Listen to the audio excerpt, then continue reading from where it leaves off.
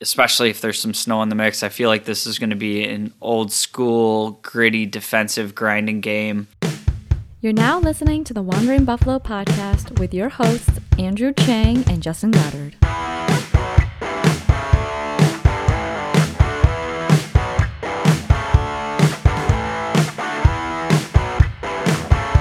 All right, Bills Mafia. Welcome in and thank you for joining me for another episode of the Wandering Buffalo podcast, a show on the Built-in Buffalo Network. My name is Justin. I'll be your host today.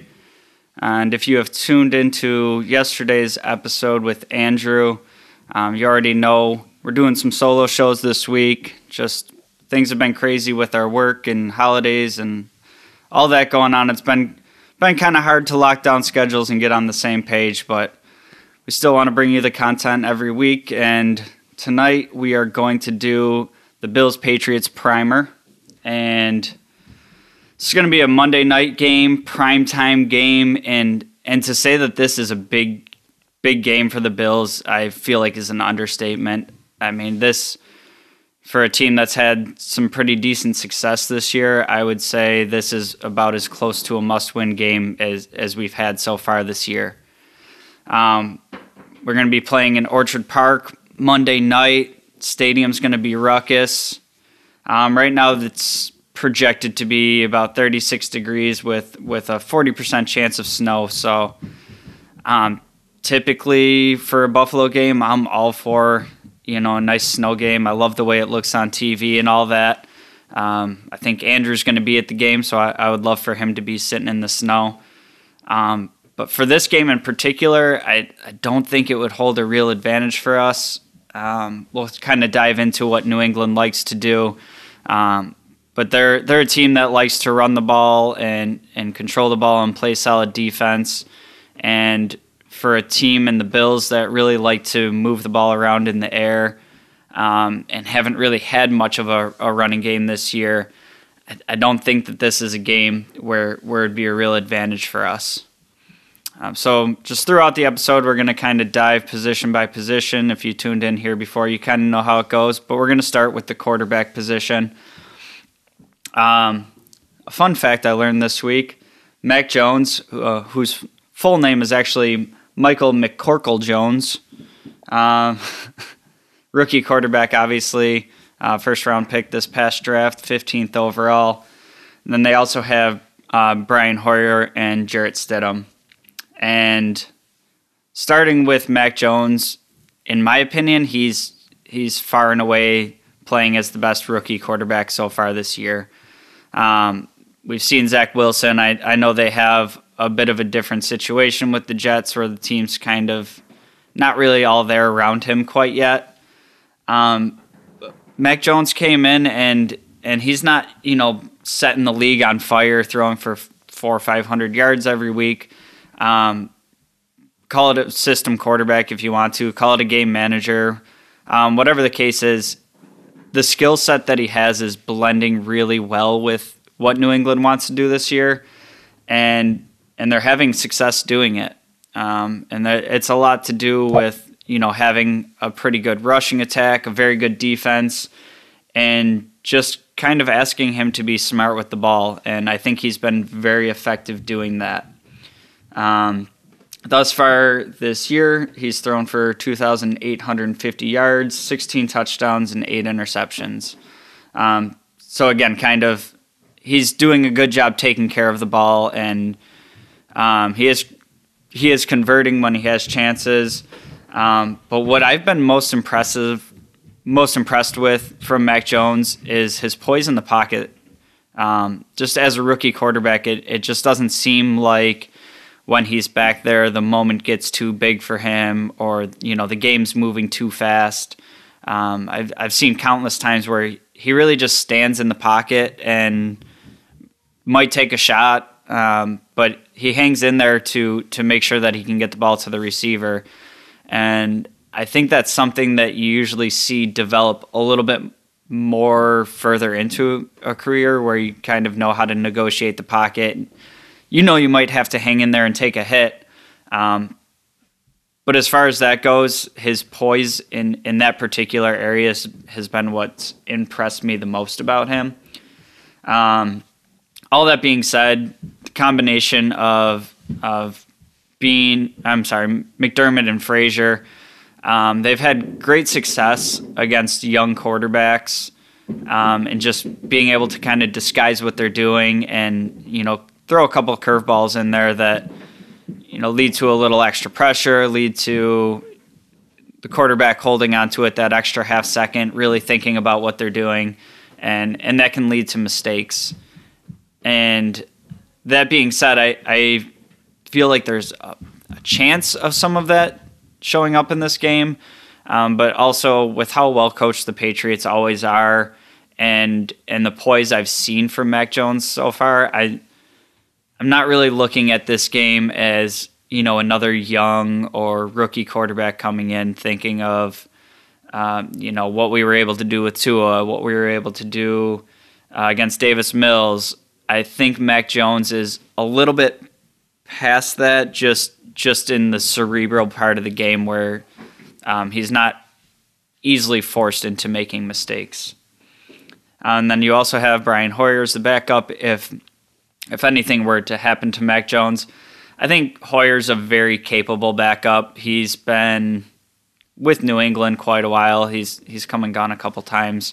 But he's just kind of that journeyman, steady presence.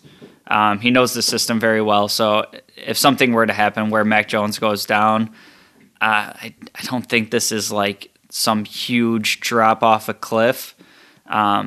If Hoyer wasn't there and the backup is Stidham, I think it's a different story. Stidham's still a very young player, but just going back to last season, he wasn't able to beat out Cam Newton for a job. And as much as I like Cam Newton and what he's done with his career, just this year and last year, just kind of showing the drop off that he's had just due to all the wear and tear over time. If you couldn't beat him out for a job, you're not giving me much fear. The running backs on offense are where this team really starts, and it's a focal point for them. You have some pretty good ones here. You got Damian Harris, Ramondre Stevenson, and then Brandon Bolden. And Damian Harris, I guess you'd say, is the lead back, but they really, it's kind of the New England way. They've done a running back by committee for as long as I can remember. But Damian Harris is the lead back, 154 carries this year for 643 yards and 8 touchdowns. He's averaging 4.2 yards per carry, and he's not a guy that they really get involved too much in the passing game. But just both Harris and Stevenson are both kind of that. They'll come straight at you. They'll fight through contact. They always fall forward, and just rough and tough between the tackles, and they really get the job done. Stevenson, 4th round rookie from this past draft, 76 carries on the season for 351 yards. He adds another 3 touchdowns, and that's good for 4.6 yards per carry. He's kind of more of the bruiser running back to me. You see him a lot in kind of the short yardage and the goal line situations. And all year as I've been watching Stevenson, he kind of reminds me, and I don't know if this is kind of showing my age a little bit, of I think they used to call him the law firm Ben Jarvis Green Ellis, who was just kind of that steady running back for the Patriots for a while, and not going out there and making these lightning explosive plays, but it's kind of just that bruiser, keep thumping you up the middle, and every once in a while break one for 10, 15 yards and then just restart the script all over again. I think an underrated piece to their backfield is Brandon Bolden. I'm going to call him the wild card for this game, for this offense. 26 carries on the year for 141 yards, an average of 5.4. But he's also the running back they really like to get involved in the passing game. And On the season, he has 31 receptions for 296 yards and adds a touchdown there. And this is just the kind of guy that's dangerous in space. He has great vision. Looking it up for this episode, I kind of expected him to have a faster 40 time. He ran a 4.66 40 time at the combo, so he's not exactly, like a lightning burner. But just kind of watching him when he gets the ball in space and kind of creates the own seams and the vision he has to make big plays when the ball is in his hands, I think he could be a very dangerous weapon for them in this game. Moving into the receiving core, this is one that on paper, they're not really names that jump off the page and you think about as, like top receivers in the league. But what I think they were able to do with this receiving core is they don't really have like that true number one wide receiver, but they do have a stable of like very competent number two, maybe number three receivers on most teams.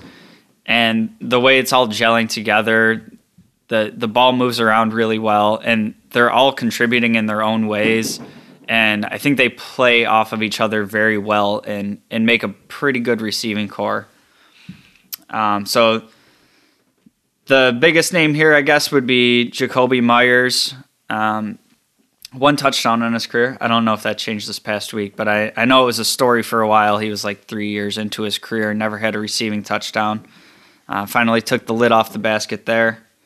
Then you got Nelson Aguilar. He's the type of guy that can really take the top off the defense. We've seen him make a few plays this year just really with speed.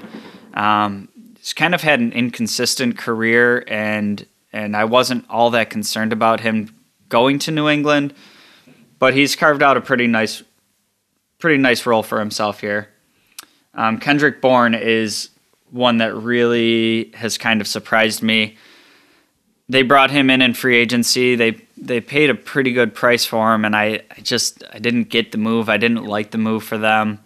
But he's really had a resurgence with the Patriots. The season so far, 42 catches, 623 yards.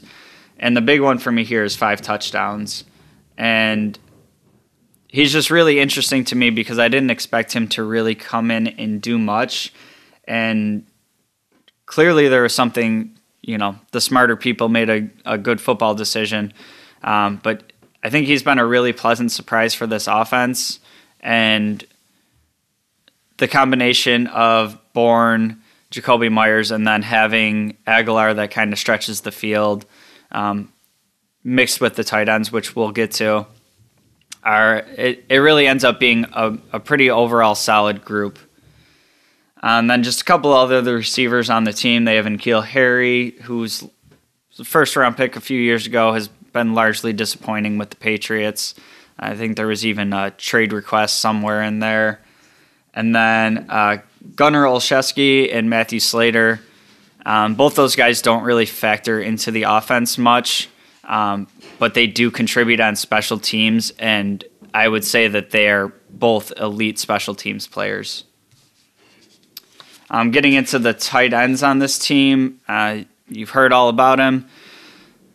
In the offseason, they went out and brought in Jonnu Smith and Hunter Henry, making them the number 1 and number 2 highest paid tight ends in league history in guaranteed money.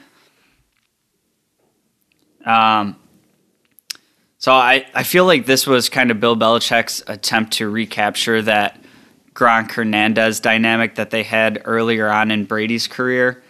And I mean, overall, I guess I'd say it's working pretty well.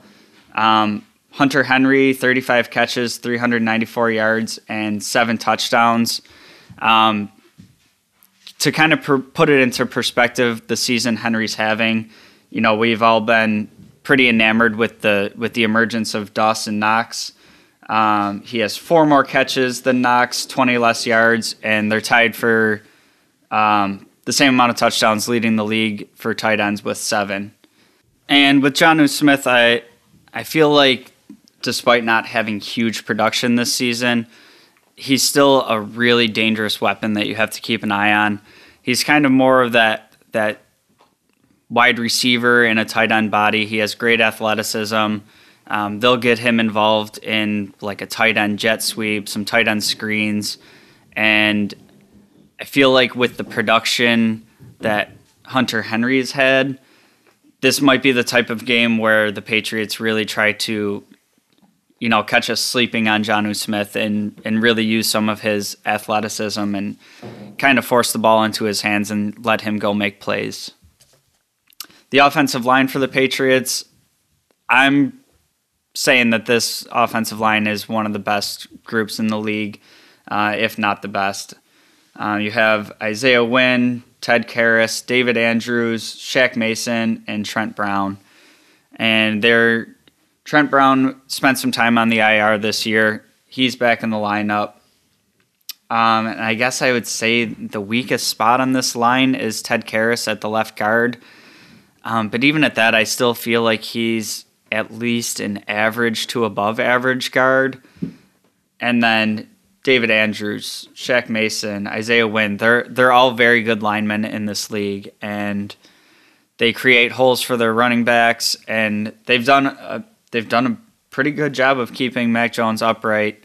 They have allowed some sacks on the season, but I feel like that's also maybe a little bit of a rookie quarterback holding onto the ball a little bit too long on some plays.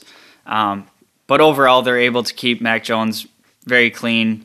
He gets the ball out really quickly, and this offense is a lot of the dink and dunk in the passing game, and it's the same offense that we've seen with the Patriots for 20 years with Tom Brady. They do a lot of the misdirection, screen plays, just getting the ball to their playmakers in space.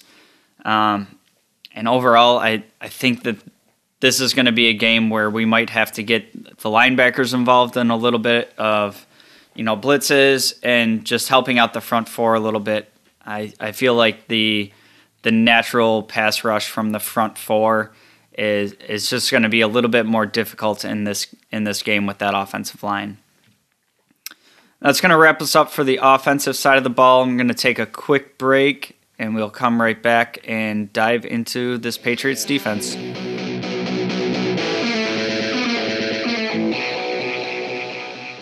All right, welcome back to the Wandering Buffalo podcast, and thank you again for joining me tonight. We are going to jump right back into this Patriots preview, looking at the defensive side of the ball, and then I will wrap up with some predictions for the game, some keys to the game, what I think the Bills really need to do to pull out a W here. So starting out with the defensive line, left to right we have Dietrich Weiss, Lawrence Guy, Davon Godchaux, and Chase Winovich, and more of a rotation player, but I also threw Christian Barmore in here. He's a guy that I was really interested in the Bills looking at in the draft, just as a big-bodied, athletic space eater in the middle. And overall with this defensive line, I feel like there's not really names that pop out on paper or really stuff the stat sheets, but this is overall a very stout defensive line. Just everybody doing their jobs. They're very good against the run and kind of keep the linebackers free to make plays. And as we get into the linebackers here, we'll see just how effective that is because the linebacking core really benefits from the job that the front four here does. Chase Winovich, got to mention his hair. His hair is fantastic. Looks like he uses some great conditioner. Maybe he blow dries it before the game. I don't know, but he's got some top-notch hair there. And then Lawrence Guy, if they want to leave him behind after the game, let us fill him in right up in our front four here. I wouldn't be too mad about that. So maybe we make some phone calls, work out a midnight deal with Belichick. I'm sure he'd be up for that. But we'll move into the linebackers here, and I think this is the real strength of the defense, and it's still the strength of the defense to me, even with Josh Uche on the IR. I think that's, I'll say the silver lining to this linebacker core that we don't also have to deal with him. But you have Matthew Judon, Donta Hightower, Kyle Van Noy, and then Jawan Bentley. And Matthew Judon was one of those high-priced free agents that they brought in this offseason. And I was a little leery of that. I wasn't sure, how he would fit into this New England scheme, and, if he kind of... Oh, hi, Shasta. Dog's joining the show for those of you that can't see. I just wasn't really sure if Judon was exactly a scheme fit for New England and if his numbers were a little inflated being in that Baltimore defense. And goddamn, did he show up for the Patriots. 11.5 sacks on the season already. And he just looks fired up out there all the time. He wears number 9. I hate the number 9 on a linebacker, but it looks good on him, I have to say. But he's that type that can just, you really need to game plan for him, or he could just really ruin your day. And it makes me feel a little bit better that it looks like we should be getting Spencer Brown back this game. Feliciano started practicing again. So maybe we kind of see our offensive line healthy again in the way we intend it to be. But even with that, I feel better with Spencer Brown in the lineup. But, I mean, he's also still a rookie. He's coming off of COVID. He's had a little bit of ups and downs this season, but overall looked pretty good. But, I mean, Judon has, like I said, 11.5 sacks, and he's played against all kinds of offensive lines in this league and been able to do it. So I think this is a huge test for Spencer Brown, and if he can come out with a really good game, it's going to make me feel really great about his future going forward. But he's going to be tested in this game. Van Noy, we know very well, right? He was with a long stay with the Patriots. He went over to Miami for a couple of years. Didn't really work out there. And now he's back with the Patriots. He adds another 4 sacks and 2 forced fumbles as well as an interception. I think whatever it is with this scheme and the way the Patriots use Van Noy, he really fits with this defense, and he's a much better player with New England than he was with Miami. And, maybe that's a little bit to do with the pieces that are around him. Whatever the case is, I mean, he's having a good season this year. And then another guy that we know all too well, Donta Hightower, just really that leader of the defense. He's been with the Patriots forever. Just really knows the system, really makes smart plays, and he's always in the right position. And like I said, I feel like the front 4 of this defense really allows the linebackers to move freely and make the plays that they're making. So the linebacking core on this team is one that I'm really worried about. But overall, just a very good defense for the Patriots. And then as we move into the secondary, there's 2 very good corners in J.C. Jackson and Jalen Mills. J.C. Jackson, I feel like his development is what made them comfortable letting Gilmore go. He's got a forced fumble on the season, and then he's second in the league with 7 interceptions. So definitely a guy that can, really impact the game with turnovers. But really kind of that true shutdown corner you really want to try to avoid throwing his way. I know Josh and his arm talent, he's never really one to shy away from a defender like that. But J.C. Jackson, he's